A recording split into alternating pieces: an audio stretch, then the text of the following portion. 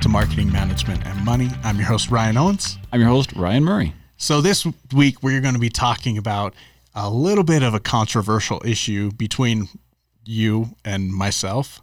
Yeah. I was going to say, this isn't controversial in the sense that, we're not talking about like politics or religion here. You and I just have different opinions on this topic, or different outlooks on it. Yeah, we see this different and we approach it differently. Right. So this was a topic that was handed to us. It was about branding, and in specific to that branding is a visual identity. Mm-hmm. So this is where it gets interesting, though, because I distinctly disagree that branding is simply visual. See, I have a problem with a brand in and of itself, because I say small businesses don't have a brand, they have a reputation.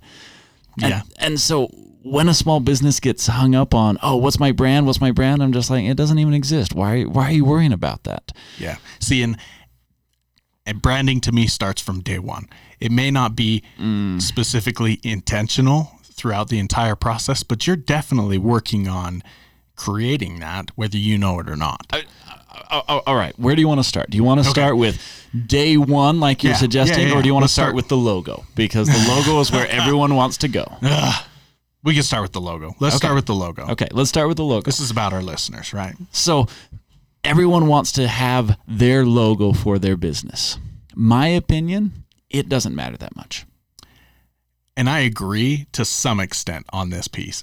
So I think your logo definitely does matter. It can convey the message of who you are as a company. Whether you're a small business or whether you're a big business, it's the same as titling your company properly. Now, I think that it isn't like, it doesn't need to be perfect. It doesn't need to be all encompassing. It doesn't need to be exactly dialed in, because brands shift and change a little bit. Like you look at the Coke logo, and there have been different elements about that. Pepsi logo has shifted. Yeah, you know what I mean? But Coke has stayed essentially the same since the 20s, 30s, and 40s was kind of where they established their logo. And it hasn't changed much since then. But here's the kicker, though, is they established this name, Coca-Cola. Okay.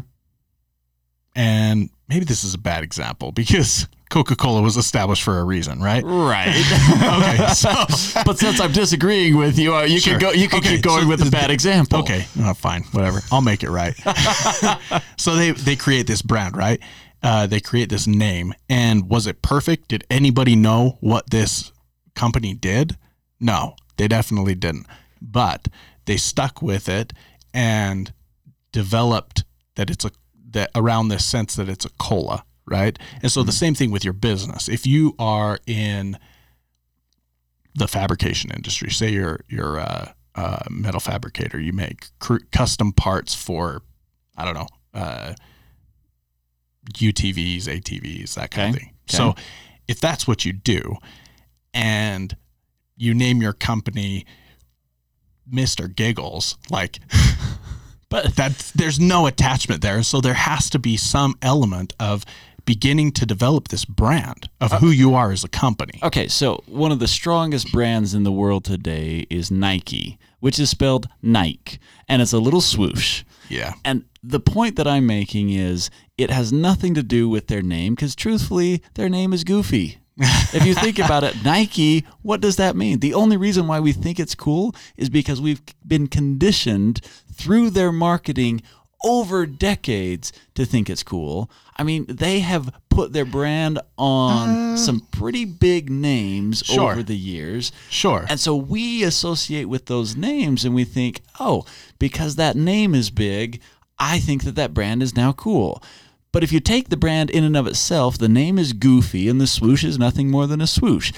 I see a lot of small businesses who they want to be the next Nike, and they spend all this time trying to figure out what's the perfect name and what's the perfect logo. And I see just as many businesses go out of business with beautiful logos as I do with crappy logos. Sure.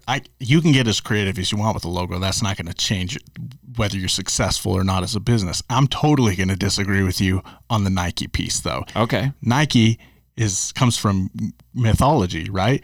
It's a Greek. It comes from the ancient Greek religion. I'm looking this on Wikipedia right now. The absolute end all be all source of information, right? So I had to refresh myself a little bit, but Nike is a Greek goddess who personified speed, strength, and victory. So speed, that's what they did, was shoes, right? And so and in specific, they started out doing track and field shoes, if I recall correctly. I believe so. It was highly relevant to their business. So it wasn't just some random obscure name. Sure, but nobody knew that until Wikipedia came along. Again, I disagree with you. Back in the 80s when they first came out, no one was thinking, oh, is that a Greek goddess of shoes? Actually, Nike was founded in 1964. Oh, now you're just trying to be obstinate. A little bit. I think I'm going to pull up Wikipedia too.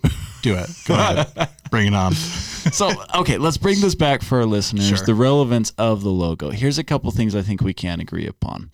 You do need to have a professional looking logo. I've seen several logos that are just hand drawn. Oh, my nephew, he took a semester in high school of drawing, and so he's gonna and it looks cheap, it looks cheesy. Yeah. And so I think we're gonna agree that you can't do that. So you have to have it professional. Yeah. And honestly, you can get a professional logo for a couple $100. Yeah. Yeah, definitely. You can get concepts on Fiverr. You don't have to go with anything specific with one of those, but get concepts and then find somebody that you trust. And maybe you find somebody on Fiverr that has provided quality work and you could trust them. But find somebody with quality work that you can trust to produce an excellent result. Most of us aren't graphic designers. Don't think that you are. Don't think that you should have the end say in this necessarily in terms of the aesthetic of it. Sure, approve the concept, but let the professionals do their job. Yeah. So I want to go back to your metal fabrication example. Okay. And here's what I'm going with. Okay. So you were kind of going off on the name of the metal fabricator, and you're just like, I forget what you even called it. Giggles, Mr. Giggles. Yeah. Okay. So we got Mr. Giggles Metal Fabrication. Hey, by the way, if anyone out there just happens to be Mr. Giggles Metal Fabrication, please submit that, and we're gonna give you free subscription to all of our content for life, because that would just be great. Seriously. But in that instance, this is what I'm looking at. I'm Googling this right now, by the way. It doesn't exist. In that instance, I guarantee you that working with that small business, I care more about the quality of that product and whether it's actually going to hold on my ATV. Right. Because if I'm out in, on a trail, I'm 10 miles out, and all of a sudden, I'm falling apart. Yeah. And so honestly, do I care so much what your name was? No, I care what your reputation of quality was. And most of the time, I don't even know what your name was. But that's part of the brand. That reputation is part of the brand. If you, we've talked about the marketing triangle. If you pride yourself on your quality and innovation, even if you just focus on the element of quality, that's part of who you are as a company. That's part of your brand. See, and I think that becomes part of your brand. I think you grow into a brand. It's sort of like, the small business is the little baby, and then you become a toddler, and then you become, a small child and a teenager. And it's not for a while that you actually become a mature adult. And I look at business that way, and I look at branding that way, and I say, you know what? Until you've reached maturity, you don't have any branding. It really doesn't matter that much. See, and I again, nature versus nurture right now. If you are born with inherent characteristics, so my son, I see so much of my son, or so much of myself in my son. Poor kid. I know, right? Little sucker. He's got a rough life ahead of him.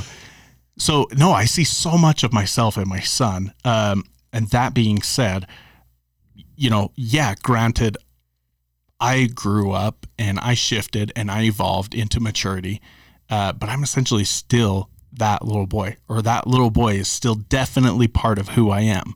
And my son will go through the same process with those inherent characteristics and traits, whether he's conditioned that way or not. So same thing with our small business. It grows and it matures, but it's still founded in what it started as. So for example, I'm working with a company where they were founded in very much this entrepreneurial, innovation-rich, high-quality sort of environment. And as they've grown through the years, there are evidences of them shifting, right? As them growing into new ways to innovate, into new ways to provide quality, into new ways to connect to their roots, who they started out as. And yet that very much still remains. I think that's a great example. That very much still remains their core brand even today. And they'll continue on growing in the future, but that'll still be a solid core of who they are.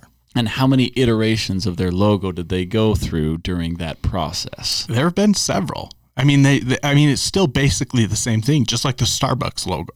It changed a few years back and nobody even noticed, right? But it was an iteration, and they're a huge company. Sure. Okay, so let's. I don't want to get too much into semantics here, but I do have a question for you. Sure. A two-part question. Part number one: how important is my color scheme? And part number two: how important is my name? I want to start color scheme first because I think that's going to be a little bit of a shorter conversation, because as soon as we get to name, we're going to be back to disagreeing. I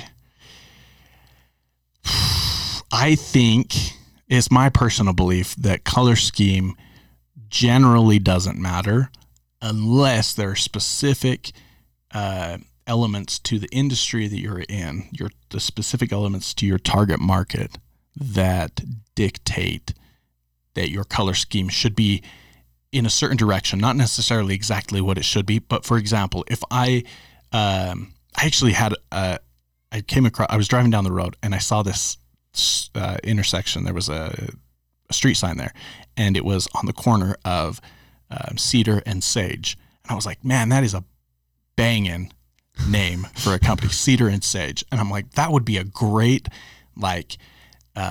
aesthetics or spa type company. Google it, and they're getting a massive shout out right now because that's exactly what it was. And it was this like high quality spa type deal. I don't remember exactly what they did, but in that instance, if they have like blazing fire truck red, it just doesn't match the industry. And so, I mean, to some extent you need to be, it's kind of dictated by the industry that you're going in. But if you're a creative person at all, you'll kind of get that. See, and immediately my mind thought of the breast cancer awareness campaigns that are all in pink. Yeah. And it makes sense. It makes sense, and it fits very well. And when you see these big burly dudes with, full on beards and they're like, a shredded 220 pounds, and they're wearing a pink T-shirt, it makes a statement. It's a pretty strong, powerful statement that, hey, it's like there's some support here, And so I get that. I think that what I would like to throw out for color schemes, because I see a lot of people get hung up on color schemes, and it's like, pick something that is appropriate for your industry.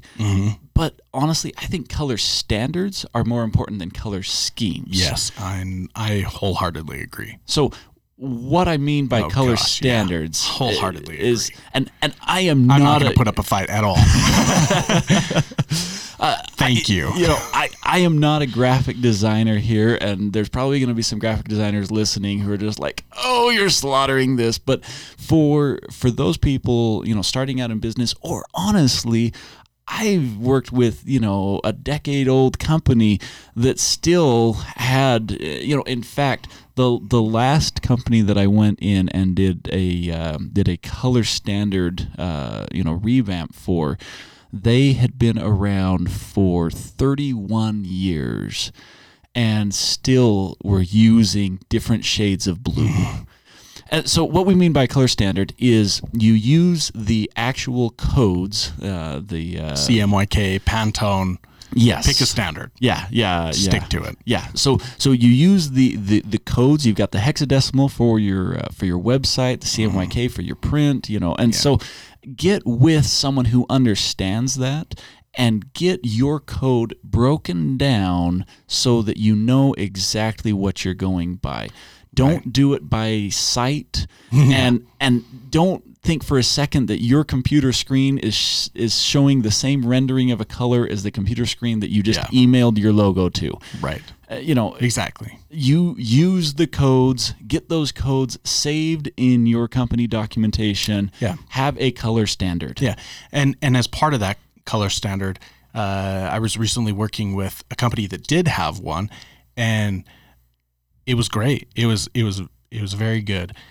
However, they had this concern of they didn't feel like they had enough variation in their color scheme. I think they only had 3 colors that they were playing with. Oh, beautiful. But in terms of like packaging and some other things, they just didn't feel like they had a robust enough variety to cover the full gamut of print and web and all the other things. So it's okay to be very careful and decisive. I'm going to caveat it with that. Be very particular and critical of adding any colors to your color scheme, but it's okay to when it's necessary. So, okay, now we're back to disagreeing.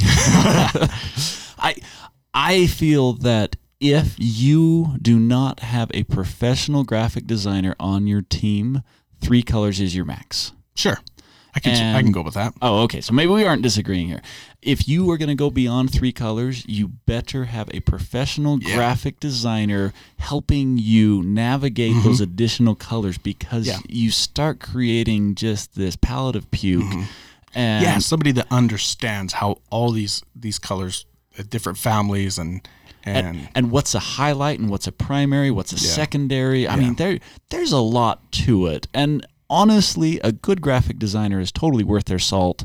And, definitely. So you don't have to have them in-house. If you're not big enough to have an in-house graphic designer, again, you can outsource your graphic design. And with today's technology, they can live across the United States, and it doesn't matter. They can live in Mozambique. It doesn't matter.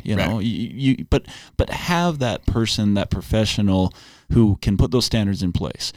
So, we beat this down. Let's move on. Okay. Naming. Every single, I don't even think I have an exception to this. So I had hundreds of businesses come in and want me to help them with the startup phase. Okay. And their top concern is always, what should they name it? And I had so many people come in and they're just like, I want to do a tow trucking business, and I'm going to call it Totally Tows. Or that was made up. Okay. That's on par with Mr. Bubbles, by the way. But Metal Fab right next to Mr. Toast. But they... If anybody out there is named Mr. Toast and they're right next to Mr. Bubbles. It was Totally Toast. Totally Come Toast. on. I apologize. Totally Toast next to Mr. Giggles. Bubbles. Or Giggles. You're messing this all. See, that's why I'm saying a name doesn't matter, because you can't even remember what the name is. And these were some pretty distinct names. But everyone always worried about what their name was going to be. And I look at it and I'm just like, who cares? In fact, I would argue that on your name, big deal. Your URL, so the web address, I think that matters, because you want something that people can find. But the actual name, I don't know that it matters that much. Yeah, I am actually inclined to agree. Oh, to some extent again, right? You pick something, right? Pick something and move on. It doesn't have to be perfect, but come up with something that's okay, that's good, and move on. I think web address matters infinitely more. So, did I just hear that right? The person who, how long did we take on your naming convention? We're not even going there. Yeah. At least you learned your lesson. I guess. But so I guess let me kind of just put a couple caveats, and we've hit these before, but let's reiterate them for the naming convention. One is it's got to be professional. It's got to be indicative of what you do, and so professional doesn't always mean serious. Yeah. You know, if you are a stand-up comedian, Mr. Giggles works. You know, or Does okay, it, if you're a though? clown, Maybe for your stand-up comedy, because we're all going to be laughing at you. if you're a birthday party clown, you can be called Mr. Giggles. Okay. All right. So there's different environments that work with different names. So you need to make sense, but don't get too hung up. And the other thing, I think that the goofy spellings are just bad. Yeah, I agree. Like, just spell it correctly. You know, in some rare instances, it's kind of I don't even know if I want to go there. Like the goofy spellings, Like using a V instead of a U. Yeah. Just like yeah, Nordic. I don't know. Don't do that stuff. it's It's confusing to your customers. right where something would be spelled normally, like you see it a lot with the Q, and they'll do like quick is spelled KWIK, and I Yeah, I feel just like cringed inside. yeah, and it just adds confusion if they're trying to find you, and so I'm like, I've never been a fan of that, but that's kind of opinion, Yeah. because you could argue for that. I agree. I was just going to say, I think it can make your business name memorable. Maybe not notable. Memorable to some regard. But I don't know. I would also argue that with the amount of memorableness that brings. The impression it makes. Yeah. Okay. Thank you. Yeah. Whether or not that's worth the confusion that it brings, I don't think it is. Yeah. So let me. I'm going to wrap up with kind of a funny story. When I was in my MBA program, we were working on a fictitious project, and we were supposed to create this low-end hotel. And our idea was, well, when people go to national parks, a lot of times they don't want to stay in this fancy place. They just need a place to stay where they can spend the night, but they're going to spend the whole day out at the national park hiking and seeing wildlife, or whatever they're doing. And Bed bugs are us. Nailed it. not exactly. So we decided to come up with this name, A Place to Stay. And it was just a place to stay. And I thought, I'm like, that's brilliant. Yeah. And it was this team project, because for some reason in your MBA program, everything has to be a team project. So one of the guys on our team decides that he's going to spell A Place to Stay as goofy as possible. So first off, he got rid of all the spaces, and he made it one long word, and then he swapped out every letter that sounds this. So like the CE on place was now an S, and A was AY, and you looked at it, and everyone's like staring at it, and they're like, what is that? And he's like, oh, it's a place to stay. And he thought he was hilarious, and it was just annoying. Oh, yeah.